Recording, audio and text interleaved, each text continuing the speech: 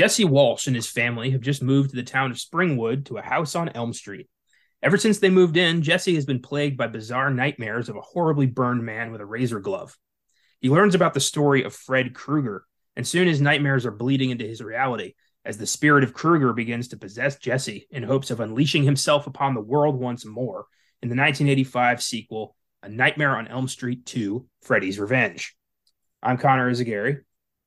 I'm Josh Allred. And this is FILMGAZM.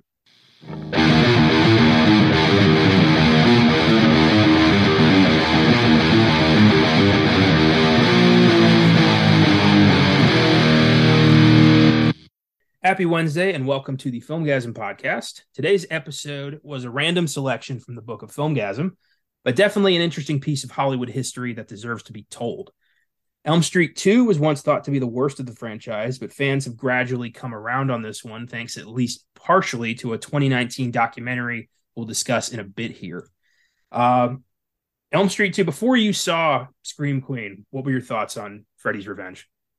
So it is a real big departure from the other movies in the franchise, in that the main character who goes after Freddy is a dude, and it was really odd at times. I didn't really know how to take it, because it does have a little bit of an uneven tone. Like, the movie doesn't really know like where it's trying to marry from the first film, kind of like the dream logic, and how Wes Craven really leaned into that, which is what made Nightmare on Elm Street such a revelation in a decade where slashers were getting really stale, even in 1984, which is saying something. And I liked it, but it was also just like, I don't know why I like it. Like, there are parts of it I really liked, and there was just moments that because I saw it kind of young, I just didn't really know all of the not so subtext that you are getting in it. And then, being a horror fan, it's like, oh, let's watch all the Nightmare movies, and doing it again. It was one of those that like really quickly became one of my favorite sequels. I think if I'm ranking them, it's going to be in the top half of my ranking, with like, the Dream Child probably being towards the bottom. It's just not my bag. It didn't really do much for me. So yeah, I mean, the documentary gives a lot more context and gives you a lot more appreciation for what happened in there. Yeah, I'm kind of with you on that. I think the doc was crucial for me to kind of understand what this was trying to be, what this was trying to say. Because when I saw this for the first time, it was like sophomore year of college when Caleb and I marathoned all the Elm Street movies in one day, which I did with several franchises, and that was a bad move because now they're all one giant ass movie that I can't differentiate. So I have to watch them on their own time. But I'm glad I did it this time. And I didn't like this one at all. I thought this was ridiculous and over the top and didn't make any sense and was just pointless. And I was like, this is like, are the rest of them this? I think I remember telling Caleb, like, are the rest of them this bad? But Dream Warriors is pretty good. So Yeah, that's my personal favorite. I get it. It's a pretty good movie. But now having seen everything I've seen since then, and having gained a little bit of a more of appreciation for films like this, and watching the documentary, it's gone up a lot in my ranking. I think it's better than I initially thought. I think that there's the visual effects, like the makeup and stuff, are fucking phenomenal in this. Mm-hmm. Mark Patton is very good. He does a great job playing a guy just, being driven to madness by Freddy Krueger.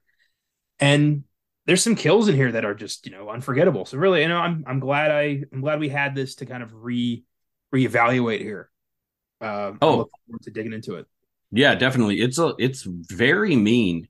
And like, when you really look at Mark Patton's character, like Jesse, he doesn't get any kind of sanctuary in the movie at all. Like, he's getting it from a guy who starts out in the movie, it's kind of like he's bullying him or something, but then like they're friends, and that was another confusing aspect of it. Yeah. He's got this really creep fucking teacher who you find out a little bit more about him later on, and then you've also got Freddy torturing him and he has nowhere to run.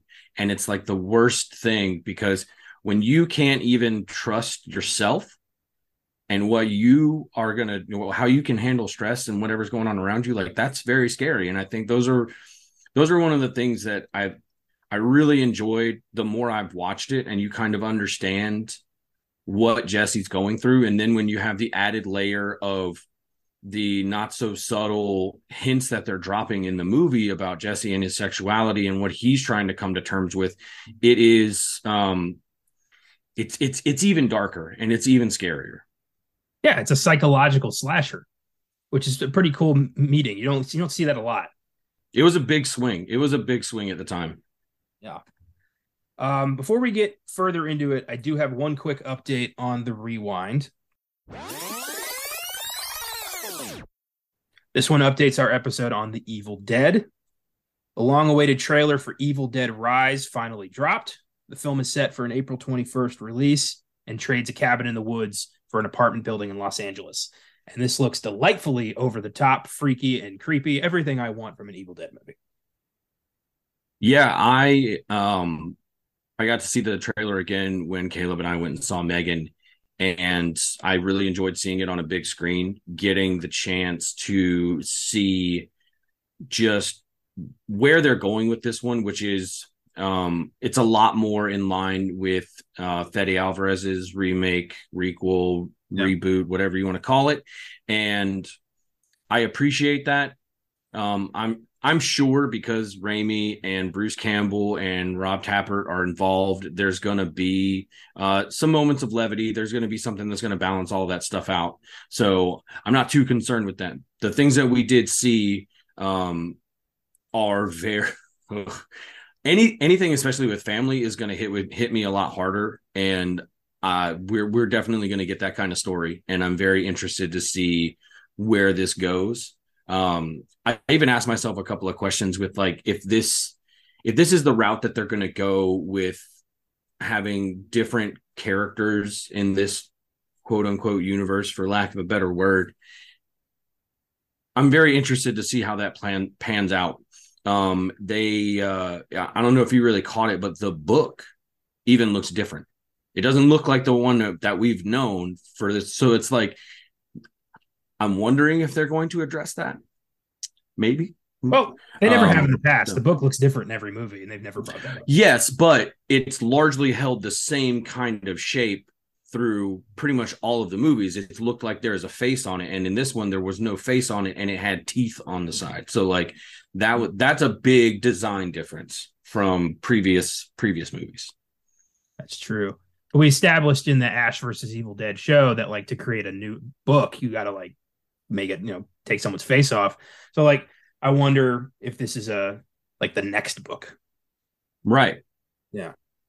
I don't know. I'm excited. I'm glad Raimi and Campbell are heavily involved, and that gives me hope that this is going to be exciting and fun and freaky. And I can't wait. I'm excited to finally do Evil Dead 2 on this show, which is what's going to happen the week that comes out. Spoiler alert. Yeah, bring it on. Yeah, no, I'm definitely excited, and I'm very excited that they're going to put it out in theaters. I really was hoping that they were not going to just dump it on HBO Max, and they're not. So bring it. I can't wait to see that in a theater with a bunch of people losing their shit. Oh yeah, opening night. I'm going to be there. That'll be so much fun. Oh yeah.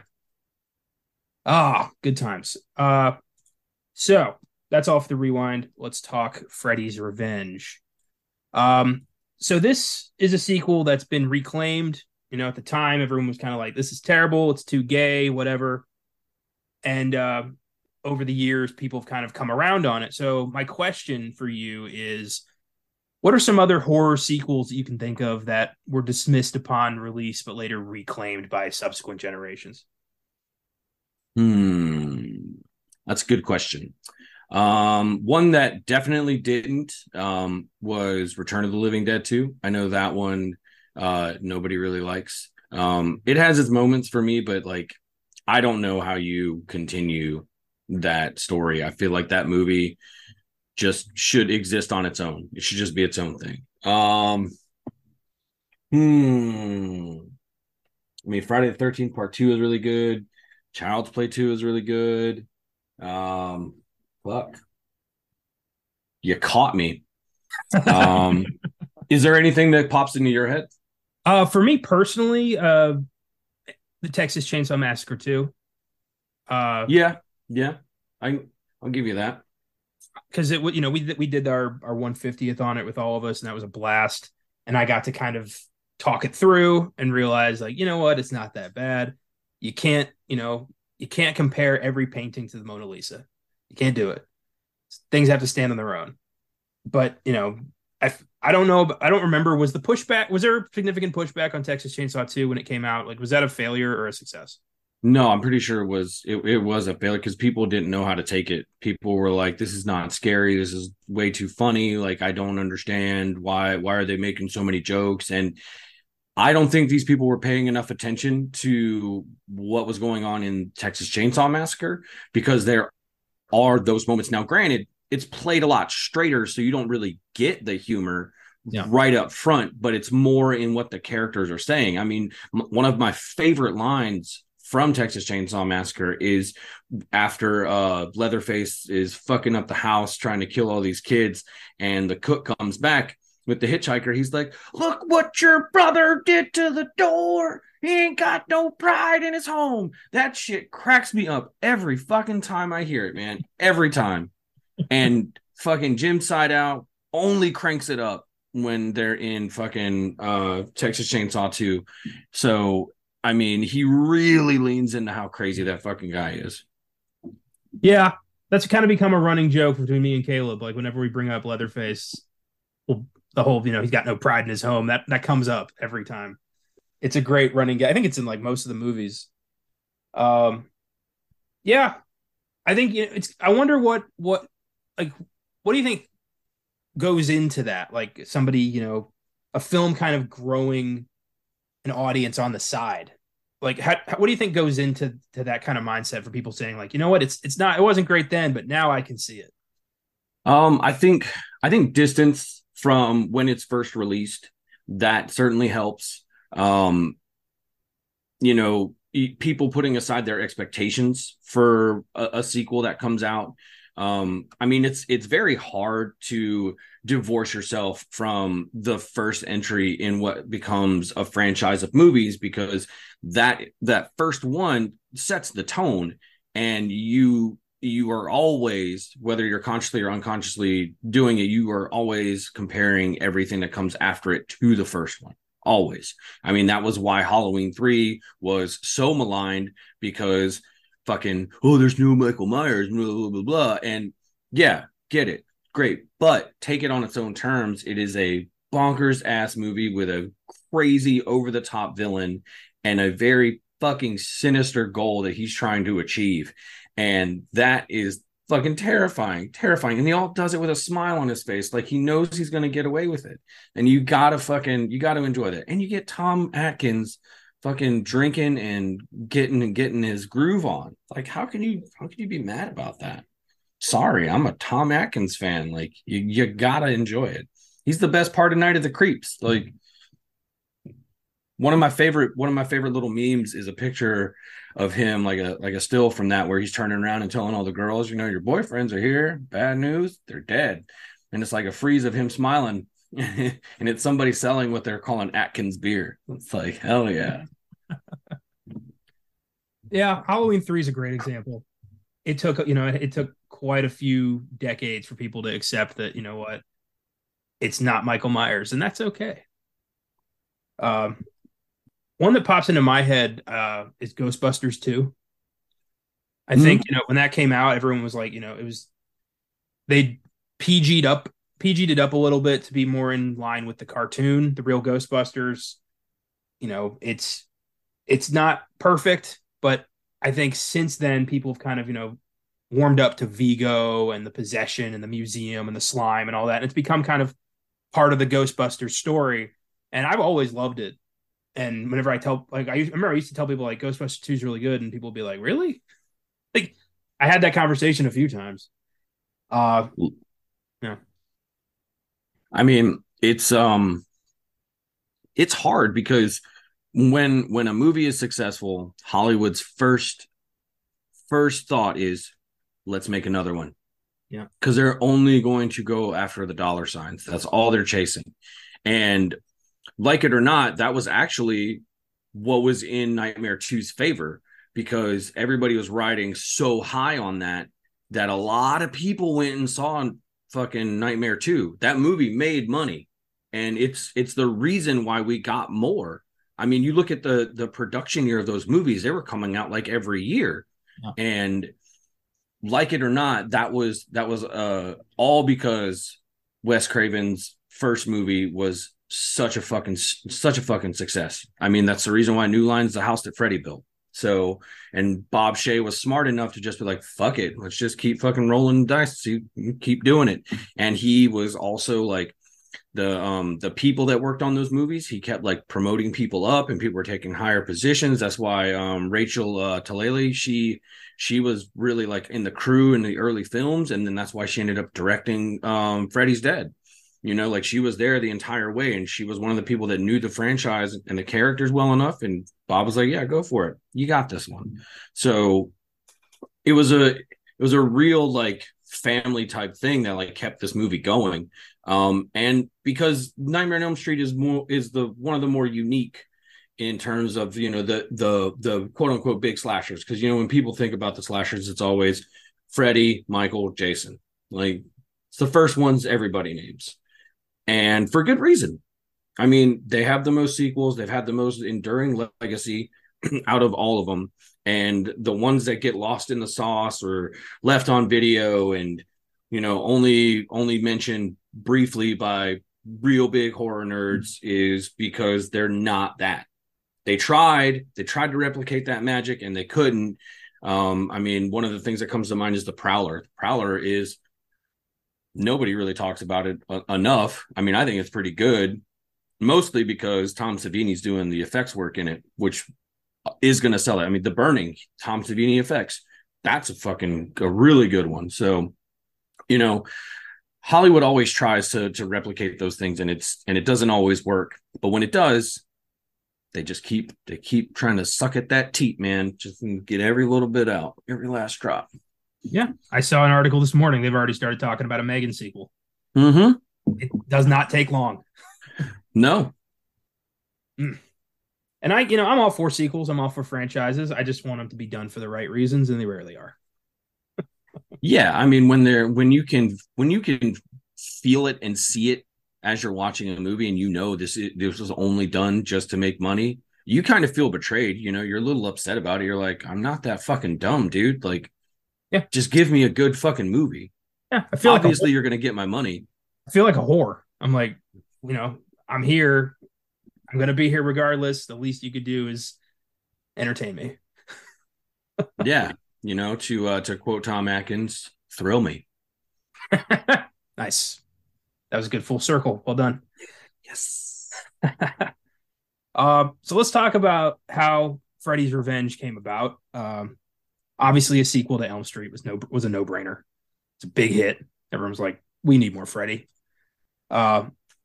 The film had been a huge hit for New Line. Producer Robert Shea, original screenwriter Leslie Boehm tossed around the idea of possession and pregnancy being the main hook of Freddy's return. It's going to be an homage to Rosemary's Baby. But New Line passed on this because one of their executives, Sarah Risher, was pregnant at the time, and this idea really upset her. So they were just like, okay, no pregnancy. We won't do that. That's hilarious. I can just imagine the pitch. And she stands up and she's like, how dare you? It's like they didn't know she was pregnant. Yeah, she's got like a stack of fucking scripts in front of her somewhere. She's looking at it, you know, and you're like, oh, she loves this. And she puts it down. She see the baby bump, and you're like, oh fuck, oh fuck, we're screwed. We're screwed. Do you have another idea? Like, totally. Yeah. The other guy had just watched The Exorcist. He's like, possession. They did put the pregnancy idea on the shelf, and they revisited it later in Elm Street 5, The Dream Child. So didn't lose it. Obviously, you know, it's just one of those things. Bob was probably like, yeah, hey, look, I know she was upset about it, but just keep that one on the back burner. Think we can use it. Yeah, she won't be pregnant forever. Give me 9 months. Yeah, exactly. Uh, Robert Shea offered the director's chair to Wes Craven, who turned it down due to a few reasons. One, he never wanted Elm Street to have a sequel, and two, he thought this was a terrible script. He was like, this is awful. I don't want to be a part of this." Uh, the gig went to Jack Scholler, who had previously helmed 1982's Alone in the Dark for New Line, and felt that doing Elm Street 2 could put him on the map as a director, despite the fact that he didn't really care for horror films that much. The more you read about it, the more you're like, yeah, I see why this didn't work out. Yeah, and that's something else. Like I can get it if you are like a very like technical filmmaker and you can use the tools to manufacture a mood or an atmosphere for a movie and really lean in on those visual aspects of it to get there. But if you don't even have an ounce of appreciation for genre, then you probably shouldn't make one. Probably shouldn't, because 9 times out of 10, it's not going to work out in your favor. And if you make a bomb, you're fucked. Yeah. I mean, if you're just here to be like, well, Elm Street's an established name, if I make this, then I'll get other jobs. But if you're not putting that much effort into this job, those jobs aren't happening. So, Nope. if you don't like horror films, just kind of stay in your lane and get out of ours. Uh, this blew my mind. An unnamed extra in a rubber mask nearly landed the role of Freddy Krueger. They were For going to this, abandon, yeah, for this movie, they were going to abandon Robert Englund because he was too expensive. Uh, the producers realized that all this did was basically turn Freddy into a knockoff of Michael Myers or Jason Voorhees. He was just a dude in a rubber mask who didn't say anything. That's the exact opposite of what made Freddy so engaging and cool. Robert Englund brought his personal style to the character, and they realized, like Robert Shea realized, oh my God, I've made an enormous mistake, and hired Englund back with his full list of demands.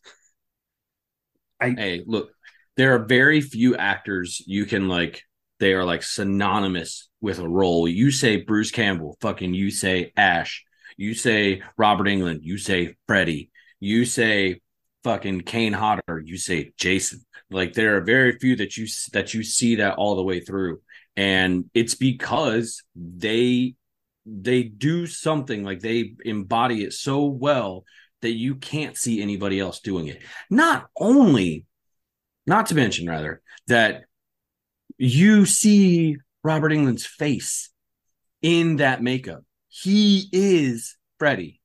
He is all the way down to the slump, like all of it. Yeah, absolutely. The performance is the character. That deep, gravelly, nightmarish voice. You're all my children now. That's Robert Englund. Like some extra in a rubber mask is not going to be able to pull that off that effectively. And I'm glad they realized this before they got too deep into production and there was no way back. Oh yeah, no, we wouldn't be sitting here if that was the case. Nope. Englund was hired back, ended up portraying Freddy in every subsequent film up to 2003's Freddy versus Jason. And yeah, he retired the role a few years ago, popped into one episode of The Goldbergs, weirdly, as Freddy. But since then, yeah, no, he says he's too old for it, which I don't know about that. I mean, it would be hard to have him do a lot of work in a movie. So like I can understand when he says it that way. Have you ever seen like any of the fan films that people have made for Nightmare on Elm Street? I have not. I haven't seen a lot of fan films. So I don't remember the name of it. I was going down a rabbit hole one day, and I think it's after watching some. There was a fan film that this guy made for Friday the 13th called "Never Hike Alone," and he made a sequel called "Never Hike in the Snow."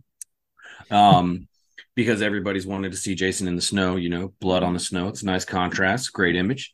And I was like, I wonder if anybody else has been doing these other things. So there was one that this guy did where he had somebody playing Freddy and started from when he was human into him, being the demon that we all know. It doesn't work all the way for me, but it's interesting to see somebody else try to do that and what they bring to it. If I can remember what it is, I'll let you know. But yeah, I mean there are some interesting things that people do with fan films and things like that. I highly recommend you check him out. Somebody got in touch with Miko Hughes, and they're doing a fan film called Dylan's Nightmare. There's a trailer, I think, on YouTube. You should check that out. Miko Hughes was Gage in Pet Cemetery, right? Yes, and he was also Dylan in New Nightmare. So, Yeah. yeah, Ah, that's neat. I like that. right. Yeah. I watched one fan film a while back. I didn't intend to watch the whole thing, but it was so damn good I couldn't stop watching it. It was called Joker Rising. It was Okay. an origin story of Heath Ledger's Joker in the Nolan verse, and he was some lowly gangster named Cyrus who got brought into the Cobblepot Mafia by his buddy Croc, who was this like giant hulking dude who's supposed to be Killer Croc, and he falls in love with this hooker named Harley. And it turns into it was a great origin for Joker. It ends with him getting all fucked up by the getting the scars and all that. It was really good. It's still on there. It's like an hour and a half full movie. Oh Uh, shit. Joker Rising, really good. I'll send you the link if you ever want to check it out. Oh yeah, absolutely. Yeah, good stuff. Uh, so production went as scheduled. Fallout was pretty bad. Not at first. At first, everyone was like, not bad, but then they were like, wait a minute, did I just enjoy a gay movie? And it was weird how that happened. It was just like you already said you liked it. Why do you got to take that back? Well, I mean, I think given the era that that was in, you did. I mean, me growing up, like in the 80s and 90s, there was a lot of, homophobia. There's a lot of misogyny. There's a lot of people were very scared because the AIDS crisis was getting ramped up at that point, and you had a very large stigmatization against gay people. And I mean, even all the way back in the 30s and 40s, like if you were found out to be homosexual, you were done. Like you were not Yeah. going to get any work. And which is sad because why does that have anything to do with you as an actor portraying a role that may or may not have anything to do with your own personality? Like it's irrelevant. And I think the fallout from that really hung like a cloud over this movie. And it even, if you really look into it, and like the documentary really kind of echoes these things, it's like you see some of these things going on and you're just like, wow, like that's okay. I can see why this is a problem. I can see why the teacher is the way that he is. Like, does he hate who he is he like mad because he got found out by a student who might tell on him and spread his secret? And what is that going to do to his life? And as we see now, even today, there are people who conduct themselves in unsavory manners and aren't comfortable with their own sexuality. So like they are the ones who are projecting that hate that they probably feel for themselves out onto the world in general, and try to demonize people and strip them of their rights and make their own lives difficult because they can't be comfortable in their own skin. Yeah, 100%. It's disgusting. It's a blight on this nation, on the world, really. Like homosexuality has always been viewed as, less than human, which is fucking twisted. It's disgusting. I'll never understand it. I was never raised with hate for anybody in my heart. So when I see it, I almost have to be like, I have to figure it out. Like, why? I just don't get it. Like, why would you waste time in your life hating people for that reason? Like, you got nothing better to do. You're that empty of a person. Ugh. But we'll get into that in a minute here. We're going to talk about the doc. Elm Street 2, Freddy's Revenge did end up being a big commercial hit initially, grossing 30 million on a budget of 3 million, though critics and fans did eviscerate it. It has an IMDb score of 5.4, Letterboxd score of 2.9 out of 5, and a Rotten Tomatoes score of 42%. Critics' consensus reads, an intriguing subtext of repressed sexuality gives Freddy's Revenge some texture, but the nightmare loses its edge in a sequel that lacks convincing performances or memorable scares. To that I say, fuck you. This has very good performances and quite a few memorable scares. I don't know. But that is a great segue into the cult classic status this film has taken on due to the homosexual subtext that's rampant in the film. In 2019, Roman Cementi and Tyler Jensen produced a documentary about the film's star, Mark Patton, and the fallout from the film's release that fell on his head more than anyone else's. That doc was Scream Queen, My Nightmare on Elm Street. At the time of production, Mark Patton was a closeted gay man, and he felt the production had taken advantage of him, trapped him into being typecast as gay, and ultimately forced him to leave Hollywood. The fact that the AIDS crisis was at its peak in America at the time certainly didn't help. Yeah, this doc is, I think, the first step towards a big apology for Mark Patton, because he was just massacred by this film and the fallout and fans and critics and Hollywood itself. And he never really found his way back. No, he didn't. And he had quite a few friends. Like he mentions a lot of his friends that he had at the time that was, some of them had very similar things happen to them. Stephen Jeffries from Fright Night. And also he was in 976 Evil, directed by Robert Englund, for a little connection there. He also had a lot of problems with that. And it's amazing how that like haunts people. It's just for being who you are. I mean, it's not fair. It doesn't make any sense. And you're ultimately ruining a life out of all of that. And when you hear Mark Patton speak about it, you have nothing but sympathy for him. I mean, he was literally watching friends of his die from AIDS, and yet he couldn't even find work because he was gay. Like, what? Like, why? That bit when his agent goes into his closet and like throws out some outfits and says like, you can wear that to auditions, everything else has to go. It's like, I can't comprehend that, like having to completely, reinvent who you are completely against your will, just so you can have a career as somebody who doesn't even exist, because the real you is being buried under this identity that you hate. Like, what a nightmare. Literally. And it says it's a much more heavy condemnation of how Hollywood is structured, and that you have to play by their rules or you're not getting in, and you can't be you have to be what we will sell you as. And that is what brings a lot of people who can't deal with that. I don't know how many people could deal with that on a regular basis for years and years and years and have a normal life without like totally destroying themselves with drugs, alcohol, whatever. And it happens time and time again. And there's so many stories that nobody even knows about. And I would guarantee you that they're very, very similar to things that happened to Mark Patton and other gay actors through the 80s and well before then.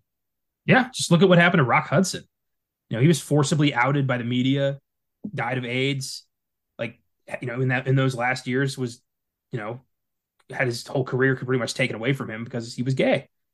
And he was, one of the most popular leading men in Hollywood in the golden age. And just because he was gay, all of that was, forfeit. It's really fucked up. And I'm glad this documentary shined a light on at least Mark Patton's story. And also, we got to see. I was surprised at how flippant Jack Shoulder was about the whole situation. Like, he was very much just like, get over it. It's like, why are you still holding on to this?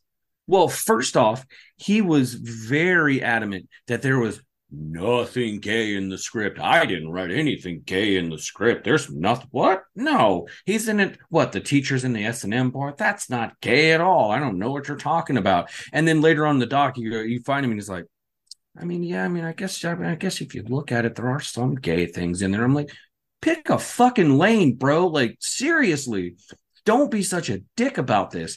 You wrote a script. You were going for something. Now, I will say, from one aspect of it, to try and subvert what was already being established as a very tried and true trope of slashers, to have your final girl. If you have your final girl to be a gay man, like it's pretty bold. And Mark Patton does a lot of those very same things that a final girl does. And and then also doesn't, like it's very interesting how they're trying what they try to get out of him, and ultimately like direction, the script let him down. But I will tell you that Mark Patton's performance in that movie is amazing. I love it. It's great. I mean, I was just watching it a little while ago, and the scene where he's like breaking all the stuff out of the boxes in his room and he's setting his room up and stuff like that is, if you want to get like really scholarly about it, like that's him at his most like vulnerable, and him being himself in that moment, and like he freaks out when his mom walks in. He's like, oh shit, like no, I wasn't just dancing. What? I don't dance like that. What are you talking about, mother? And even then, like he's trying to hide who he really is to his own mom and to his best friend who's got a crush on him. And then there's those little awkward moments. And I even feel like at the end, they were forcing that ending. So I mean, if when we start talking through like the plot and stuff, I'll come back around to that, the point I'm gonna make. But it's just, God, I wanted to punch that guy so many times watching that documentary. I just wanted to reach through the screen and punch him in the face. He's like the most despicable person in that whole documentary. He was the main antagonist of all of that. He could have put to rest all of these problems that plagued this man for his whole life if he would have just been like, you know what, I'm sorry. I should have stood up for you.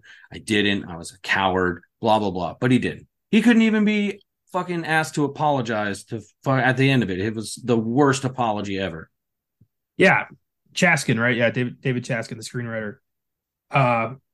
Yeah, Patton also pointed out that what Chaskin continued to do is every time the movie would get another spotlight, would start the homosexual context or subtext would be talked about in a positive light, he would then own up to it and be like, "Oh yeah, I intended that. I'm glad you saw through that. It was a nod to the rampant homophobia, and I wanted to rise above that." It's like, fuck you're just looking for a way to hog the spotlight, bastard. Nah, dude, you were trying to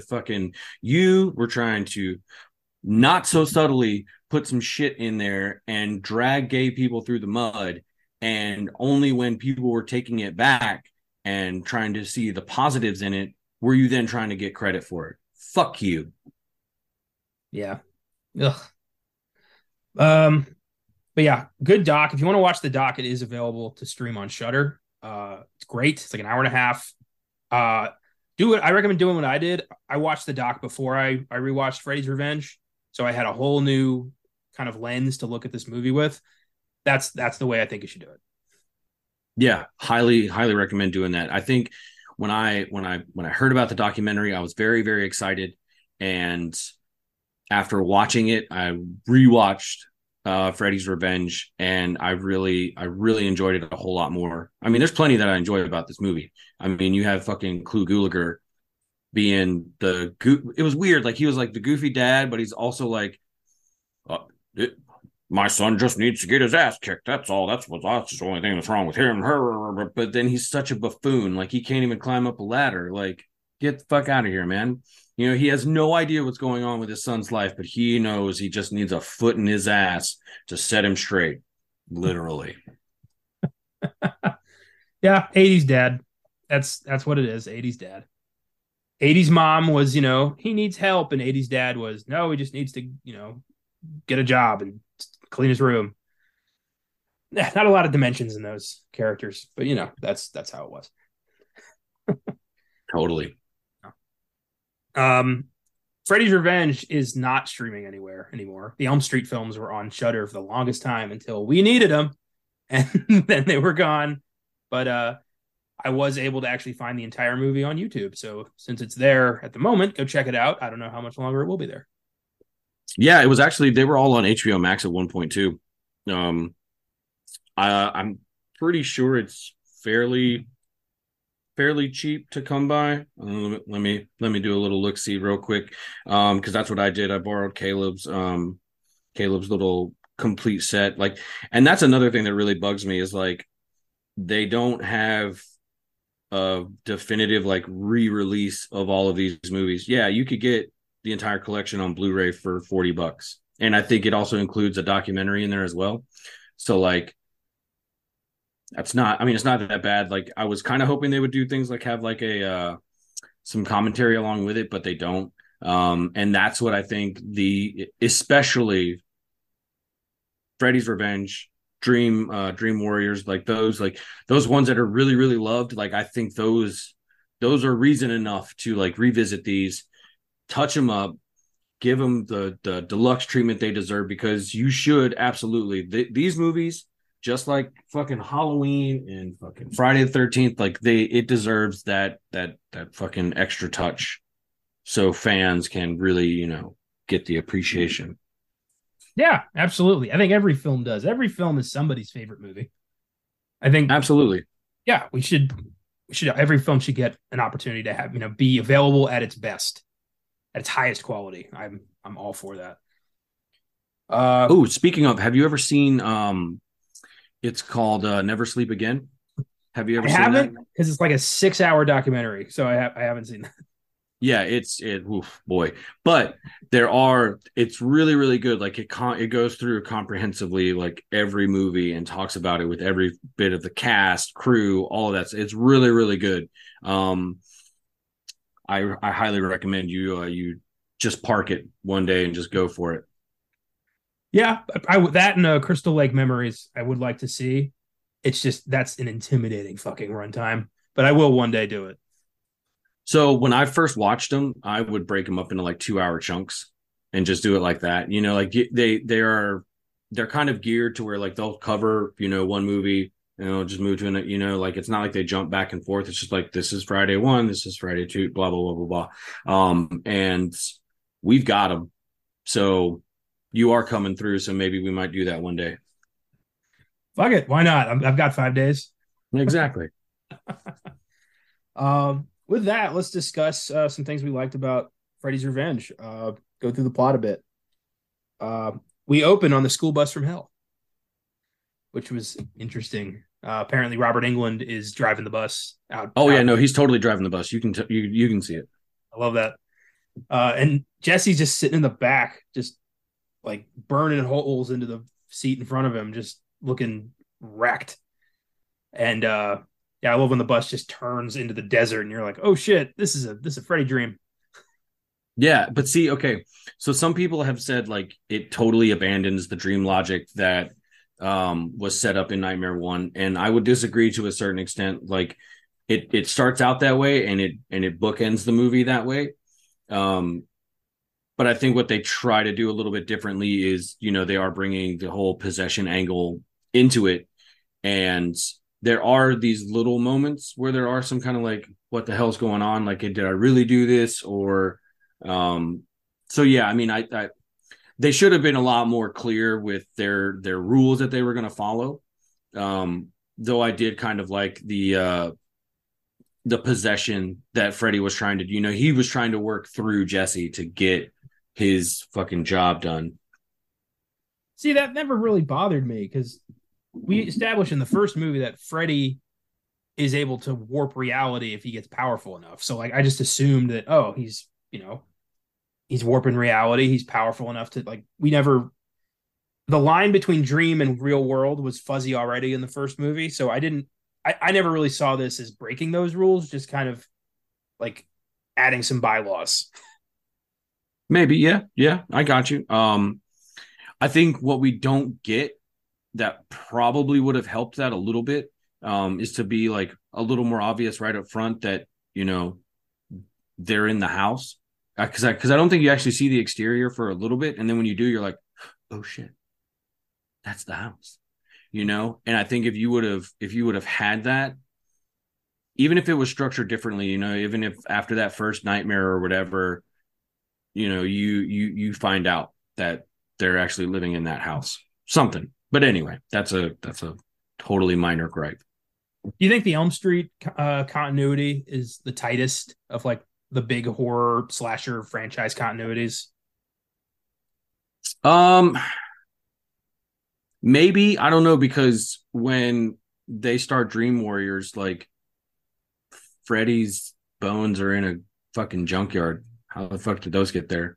Um, So I mean, there's that. I think they have their moments where like I think after Freddy's Revenge, when they went from there all the way after, I think there's a lot more continuity because I think they were finally just like, okay, we had a little hiccup here. Let's refocus. This is how we're gonna proceed, and then this is the way we're gonna go. They also really fleshed out his mythology in Dream Warriors, and then that carried through. I mean, they also brought back Heather Langenkamp for that as well to kind of try and like reset everything because I felt like they had a little oopsie and they needed to get back on track. But I think like continuity wise, I mean, nothing's going to be worse than Halloween. Nothing.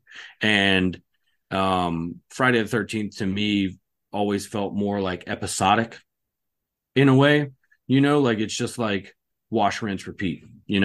Kids are coming to the lake, they get horny and drunk, Jason kills them, and then we go again. It's not, there's not really trying to follow an overarching story because that story was told in the first movie. And then it's just like, oh, he's still out there. Yeah. Child's Play, that franchise is absolutely the best continuity to I me. was I was thinking about that. Yeah, I was trying to find the holes and I couldn't find any. Yeah. Child's Play 2, Chucky season 2, tight. Yeah, and I will say the reason why is because they've had one man driving that whole fucking bus. Yeah. And guess what? Fucking Chaskin, it's a gay man. Ooh, you fucker. And Don Mancini has only made that character and that whole thing, that whole world better as it's gotten on. Sometimes it'll lose steam, but no way. Those movies have only continued to impress me. And he's found a way to keep reinventing himself too. Chucky, like the whole world, like everything. And to really just rub it in the face of all you fucking haters out there who can't stand gay people. It's like, ha ha ha, we're really going to lean into it now. Yeah. I love that Chucky can be at both times a sadistic psychopath and a very supportive father of a transgender child. Yeah. He's yeah, like people are complex. Anyway, yeah, Chucky. It's been a long time since I went through the Chucky franchise. I gotta watch those again. I bought a set. It's got, all 7 movies. Seven? Yeah. 7 movies? Yeah. All 7. I gotta just sit down and watch those. They're great. Yeah. So do we. Very nice. Um, I was laughing my ass off when Jesse wakes up from that nightmare screaming and his family does not even blink. Yeah. Like, Well, to me, that's like this has been happening for a while. yeah. So again, it's like I kind of want to know how long they've been there, and I like those little moments where like Freddy, because like to me, if you want to try and like really have this be like an actual sequel, like when he is eliminated, so we think in the first one by Nancy, he's at his weakest. So I think slowly, like he set up before in the or not before, but in the other sequels, he kind of has to get his strength back in a way. And I think slowly, like getting to that point with Jesse, again, it's a structure thing. You ask these questions out loud and you find a way to make it make more sense. I think this could have been an even better movie. And that was something else that like if you want to gripe about it, it's like Freddy is there in a lot of the movie, but he's not like physically there. It's like he's doing these things kind of like a poltergeist. He's fucking making the fucking toaster flare up for fucking no reason, or he's exploding tennis balls, or making birds crazy, and all of these things. Like, and he's the one that's doing it. He's the one that's absolutely doing it. But he's just not physically there. So that is one way that they changed the rules, added bylaws, to use your phrasing. See, but like in the first one, he was able, like, her name's Tina, right? Mm-hmm. She's flying around the room getting clawed to death. So how is he able to do that? But making a toaster explode in real life is too much for people. I don't know. Yeah. I don't know. I never thought I'd be the one on the side of like, it's okay. The rules have not been changed. We're fine. Oh no, like I'm only using other people's critiques to try Yes. and like, connect the dots here. I don't give a shit. You know me, like I'll Yeah. fucking watch some bonkers stuff. I don't care. You know, Yeah. the funniest thing for me about that whole like bird sequence is like Clue Gulager he fucking sells that shit. He's just like, oh, oh god, you guys gotta get out of the way. Oh no, Jesse, move. And the bird fucking comes by and clips him and he's like, damn it. Bird. He goes for it. That's what I always loved about that guy. He's like my favorite. He's one of my favorite characters in Return of the Living Dead. Because he's the straight man caught in the fucking wild ass fucking movie that's going on, and he has no idea how to react. So he's just like everything is at a 10. Well, I love that his first reaction to like, how did this happen is somehow, Jesse, you poisoned the bird and made him explode. Like, I don't know how, but you did this. Like, Yeah, because he can't wrap his brain around that, there's something weird going on in the house we got a good price for, honey. Like, I mean, how the hell do you think we got? Of course somebody fucking died in here and their kid went crazy. Well, duh, we got this house out of steel. did they ever even have a moment where they like realize what's been going on, or do they just accept, oh, Jesse's fine now? I I'm don't trying to recall. think. No, I don't think there was ever like that whole acceptance that maybe this is Freddy that's happening, because I think the parents were largely had like no idea how to handle it. And I think that was another missed opportunity to create like a lot of tension between the parents and the son. Because if you think about it, that was a very common theme in a lot of 80s movies, is the parents against the kids. The kids are trying to tell the parents something wicked is happening. The parents don't care, or they're just like totally oblivious until it smacks them in the face. And then they're like, oh shit, my kid's in trouble. I gotta help him. But then the kids are like, nah, dude, we got it. Don't worry about it. We solved it. You took too long, asshole. I think that's a big reason why I really like Poltergeist, because everybody immediately knew the stakes all at once and they could work together to solve this together. I appreciate that. Yeah, totally. Well, that was like it's like the Amblin effect. That's a lot of how those movies were like that. I mean, it's a simple structure, it's a simple thing to use, but you have really good people behind it. That's why you get quality stuff. But yeah, I think that was a missed opportunity. And even though this came a year afterwards, it's actually like 5 years after the events in the movie. So enough time has settled, supposedly, that people would have forgotten about what happened. And I don't think that's necessarily the case, but what we do come to find out later in the sequels about the parents of Springwood is they try very, very hard to not talk about what happened, because it was all their fault. They did this. Yeah. Well, Freddy did it to himself, but yeah, it's their fault too. Oh yeah, no, Freddy's guilty as fuck, but the parents were the ones that made him even worse than what he was already. Wasn't the original like idea of the remake going to be that like Freddy was innocent and the parents demonized him and turned him into a monster? Uh, so from what I could understand about the remake, it was like he was professing his innocence and that he didn't do anything, but then if I remember the remake correctly, when Nancy like finds his hiding spot, she finds out that like no, he's actually exactly what they think he is. Yeah. And he just had a very he had a lot of affinity for Nancy. That was his favorite. I saw the And remake one time a very long time ago. I don't remember anything.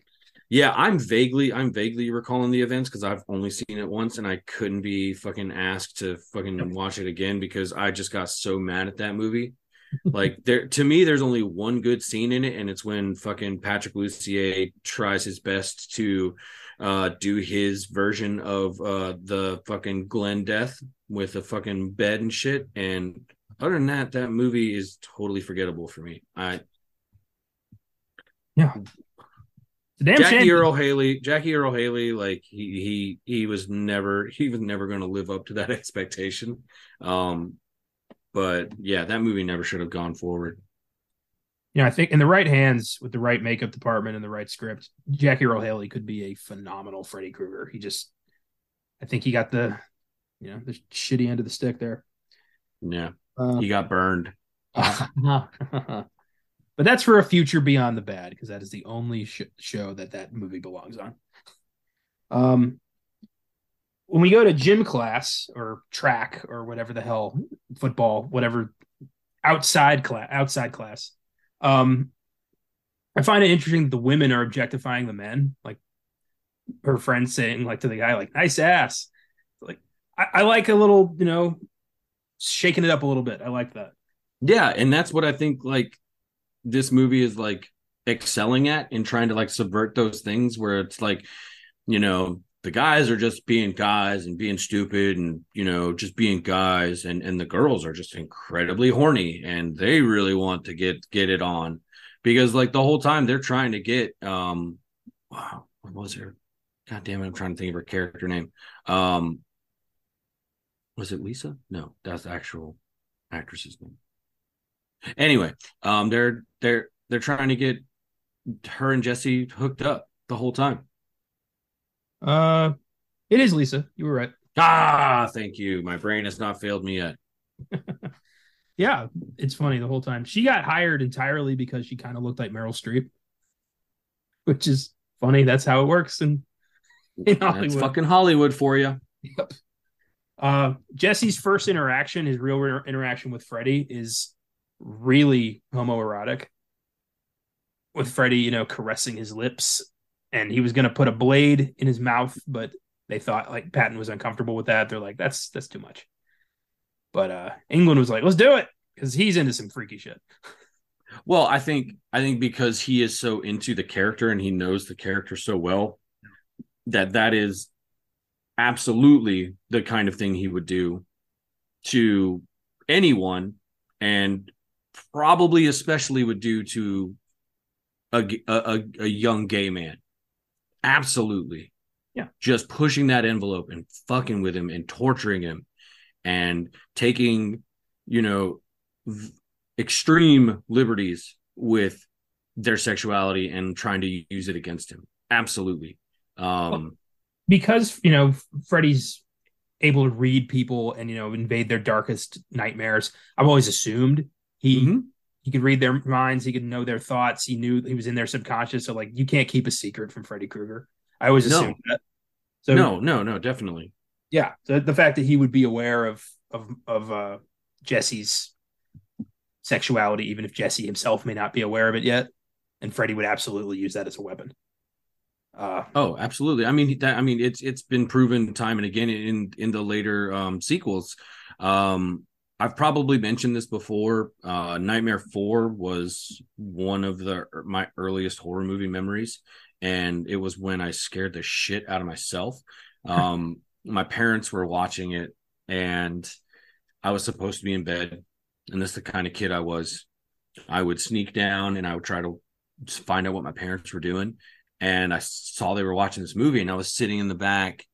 They had no idea I was there, and it was at the scene where her name's Diana, something like that. She was the chick that was really obsessed with working out and her physique, and she wanted to be strong and all this shit. And she's fucking on a bench just getting it, and then Freddy comes over her, and he grabs onto the bar. And she's trying to push it up and he's pushing it down and just keeps going and keeps going and keeps going. And finally he pushes so hard that her arms bend back and snap. And because Freddy knows what she's fucking tortured by, we see it as an audience. She's like terrified of insects.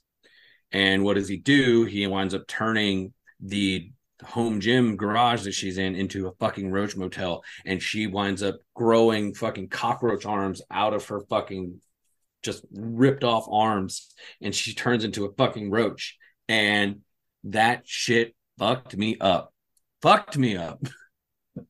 I don't even remember that. I have no memory of 4 or 5 or Freddy's Dead.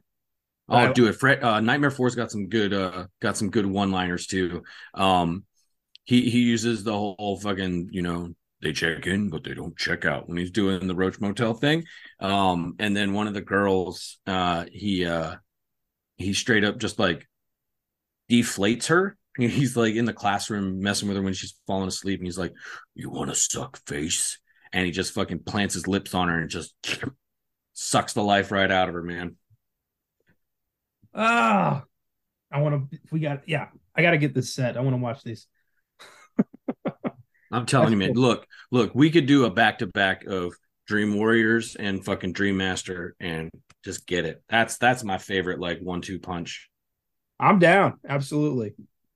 Uh, I was laughing really hard at the snake at the incident with the snake that you think is a dream, and then he wakes up and there's a fucking snake, and the teacher's like mad at him for his Right? snake escaping. It's like, what the fuck here?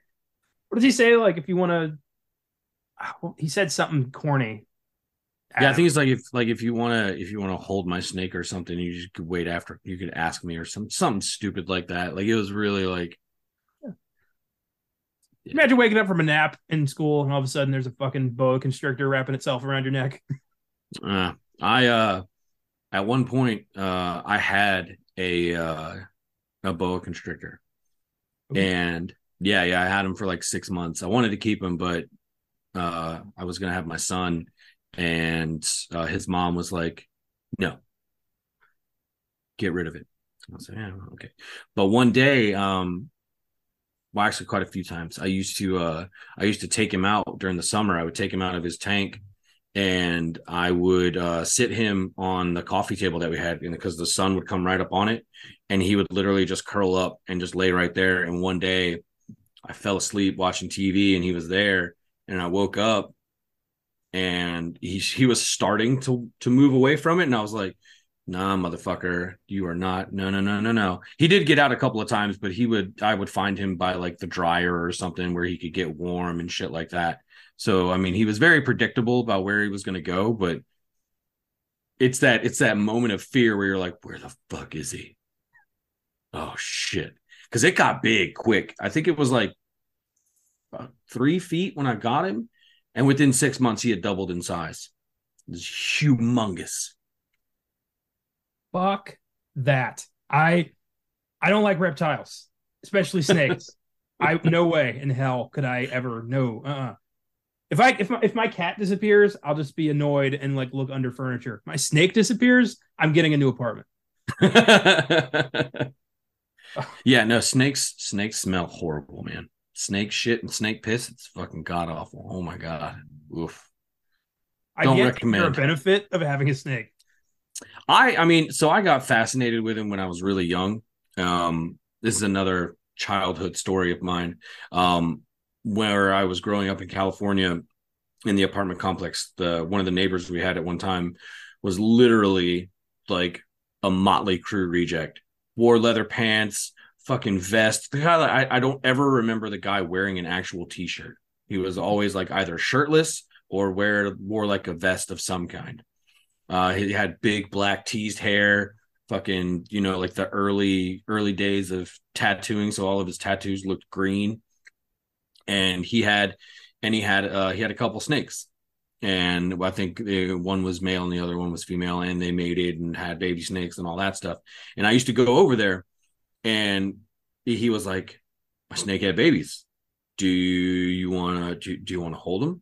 Because his actual like the other two snakes, the parents, they were bigger, so like he wouldn't let me hold it. Like he always had to be the one holding it, and I would like pet it and stuff like that. But he let the baby ones crawl around me, and got really fascinated really young with them at that point, and I always wanted to have one of my own.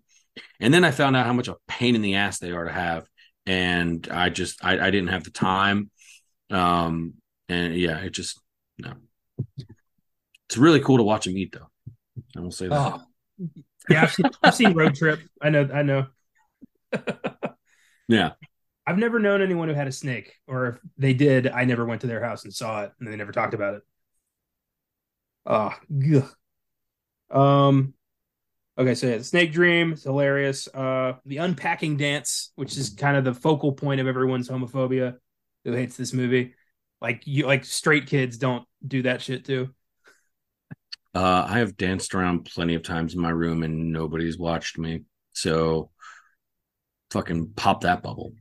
Yeah, And I've been caught and I've just been like, I don't know. Do you like what you saw? I don't know. One of my favorite things to do is dance behind somebody when they don't know, oh, I'm there. And then somebody that is across from me can see me doing it. So I'm dancing for them, but the person I'm dancing behind doesn't know I'm there. And then when they realize I'm behind them, I'll immediately stop and they'll have no idea what happened. It's, that's a hobby. Great, and I will know to never. Well, I'm not going to know. So what am I talking about? Yeah, I'm just. It's just going to be a fun game we're going to play then. Yeah, but it's a goofy moment. But it's Jesse expressing himself. He's been in a dark place. Let the man have a little dance. I mean, you already are telling him to go clean his room while he's on his way to a date because you're a bad father, Dad. And yeah, just let the kid have some fun. I love that they find Nancy's diary in the closet. Like nobody unpacked that shit, and she just wrote down everything. Like when did she have the time to write down what happened to Glenn? Like that was a pretty quick turnaround between Glenn exploding and Freddy coming out of the hat there. Oh, I mean, whenever she wasn't sleeping, I guess I don't know. I mean, that's because I mean, you have that gap between when the first one ends and when we take the events in Nightmare 2 start. So like you kind of they have the leeway to be able to say that, but yeah, it doesn't really make a whole lot of sense when you start to really think about it. In the actual continuity, like did her mom get killed by Freddy or didn't she? Like did she make it? I'm of the belief that she did die, like Freddy got her, because the end is a dream for Nancy. She thinks her mom's alive, and yet when she gets in the car to go to school, everybody's there. And she sees her mom at the door, and then Freddy just yoinks her That's with true. the fucking worst inflatable sex doll fucking stand in. But Um that was their Carrie ending, you know? yeah, that's true. Yeah. I gotta watch Dream Warriors again to get more of Nancy's story. I really do. Uh Killer Parakeet, not necessary, kind of funny. Another Oh great yeah, moment for dad to fuck up parenting. totally out of place, but I enjoyed it. I feel like I could fend off a killer parakeet. I mean, if there's any bird I could fight, it's a parakeet. Well, I mean, look, we've been taught by movies, you just got to get some brooms, put a blanket together, and you can just grab it. Well, that was a bat. That's a different situation. Look, long as you got a fucking frying pan, you just beat the shit out of it when it's on the ground. You got it. Oh, okay. Uh, Jesse wandering into the gay bar. I thought for a second that was a Freddy dream, but then it turns out it wasn't. That was odd. It's like coach finds him. It's like I'm gonna make you run laps because you found me in a gay bar. Doesn't Jesse have more leverage over you? You would think. You would think. And that was a very odd punishment. I will give you that, Probably, well, given that he doesn't change his outfit or at least cover up when they leave, he probably wasn't planning on dropping him off at home for his parents because they would have had a lot of questions. A lot of questions. They still Did they still you drove to the school, which means like I wonder what the hell did they talk about?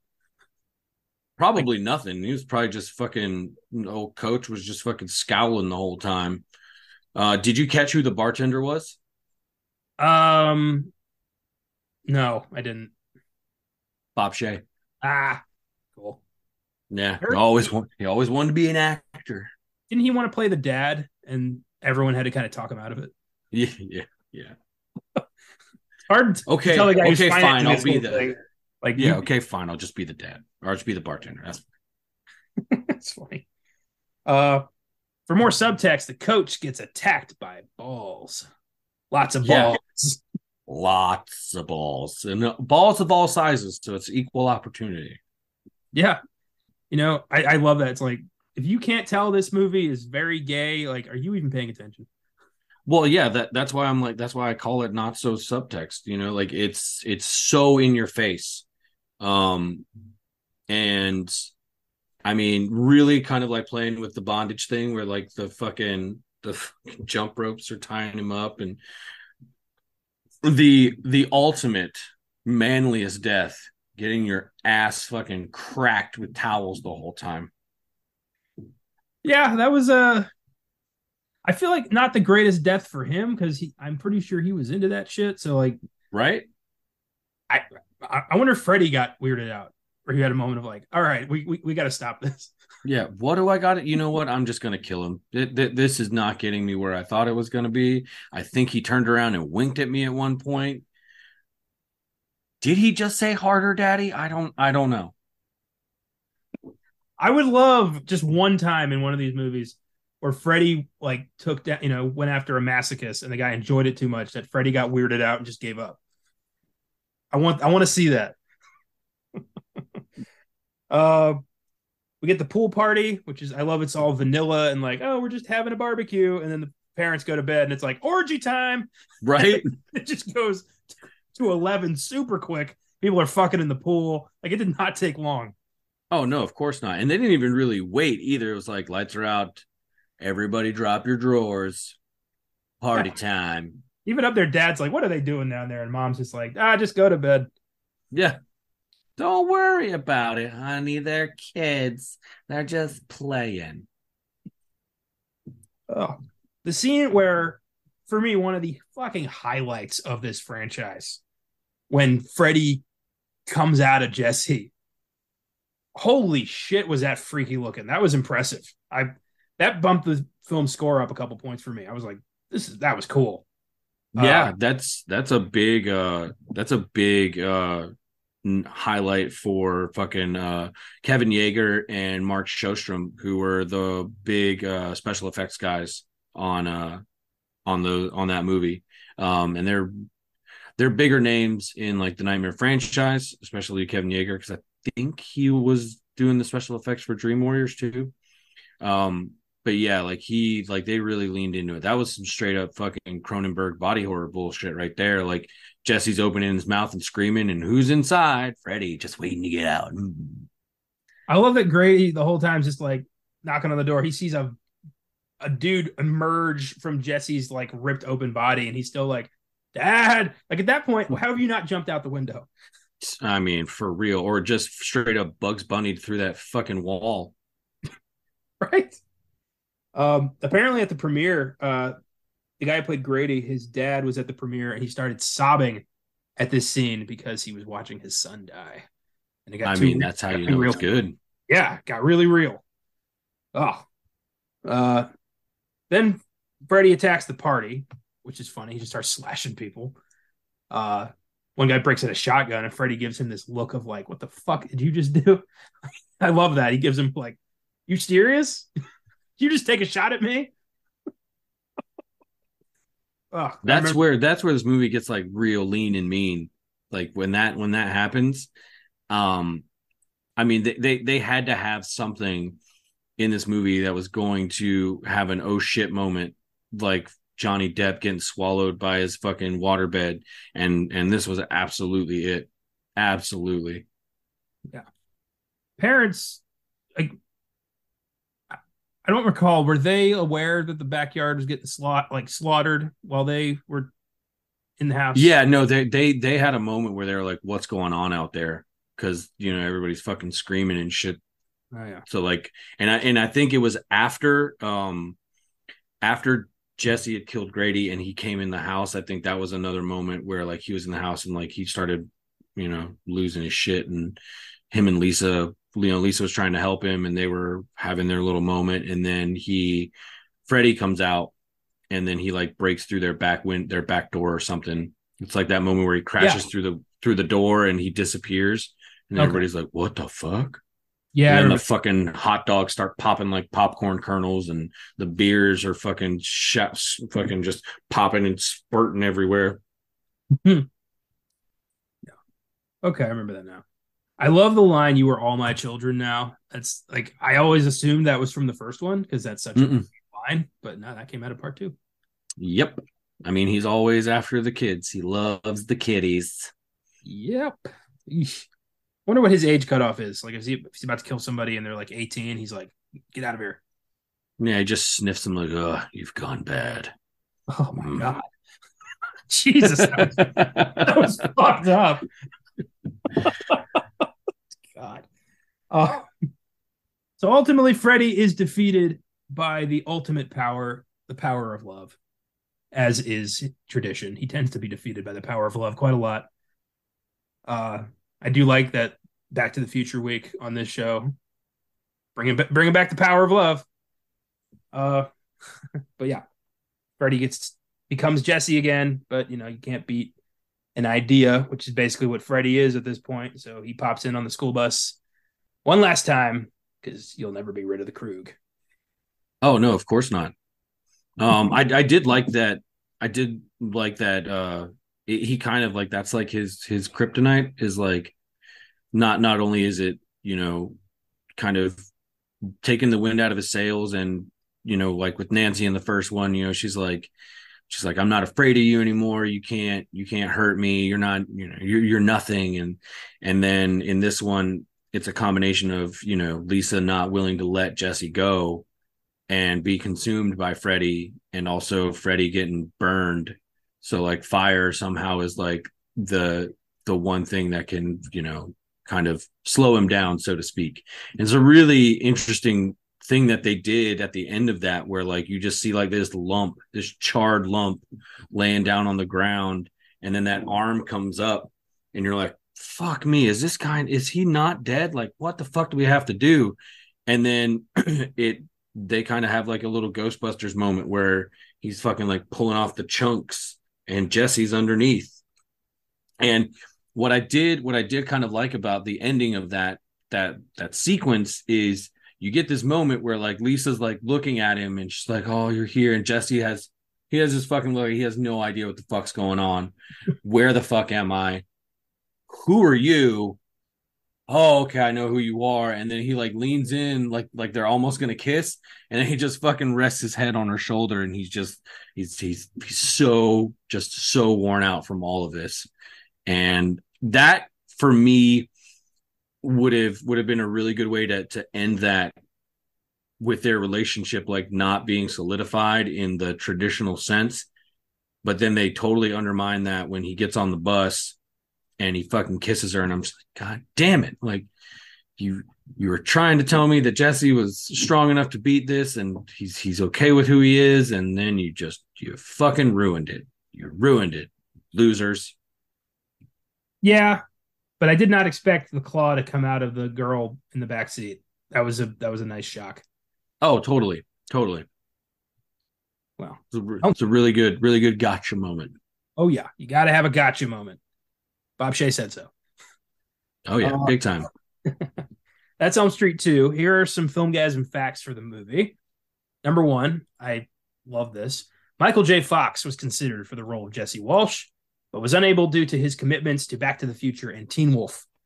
So we could have had Michael J. Fox. I wonder how this would have been rewritten to accommodate him. Well, we probably would have gotten a much longer dance sequence, I'm sure. Probably a lot of his awkward feelings for his friend. That probably would have been teased out a little bit more. Might have even gotten a basketball sequence out of there. Who knows? We know the Fox likes to play some hoops. Yeah, could have gotten he plays the school dance or something, and Freddy fucks that up. See, yeah. There's potential. I know personally that if Michael J. Fox had been in this probably would be my favorite film of the franchise. And then we would have had to sit here and talk about Eric Stoltz in Back to the Future. You know what? The right call was made. I don't even like thinking about that. Oh no. Number two, Wes Craven did not like this film. He stated that the film's script was substandard and took too many liberties with the character of Freddy Krueger, broke many of the rules set up in the original. He hated the pool scene, feeling he couldn't take Freddy killing teens taller than he was seriously. It's like Freddy can't kill people taller than him. That's funny. It's not, Jason's like 8 feet tall. That doesn't mean they all have to be 8 feet tall. I mean, for fuck's sake, Michael Myers stabbed a chick in the back with a scalpel and lifted her up. That makes no sense. Really, Michael like, somehow used a car door to get a woman to shoot herself in the face, and I'm still trying to figure that out. it looks cool. Yeah. um, Number three, and this is something I've bitten my tongue on the whole time because I wanted to bring it up here, and I'm glad I did. Despite the film's title, it is never revealed upon whom Freddy is seeking his revenge. Freddy's Revenge is a terrible title for this movie. Um, I think like the ongoing grudge he has against the parents of Springwood is probably the only thread you could pull on and try to say like, yeah, this is his revenge on the town.